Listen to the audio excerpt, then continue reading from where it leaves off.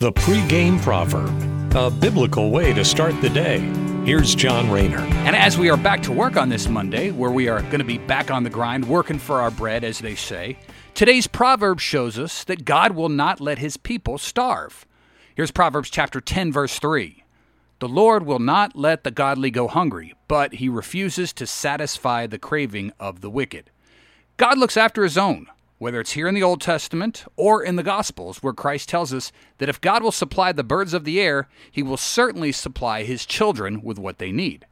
Now, while God fulfills the needs of the righteous, he's also going to turn his back on the wicked.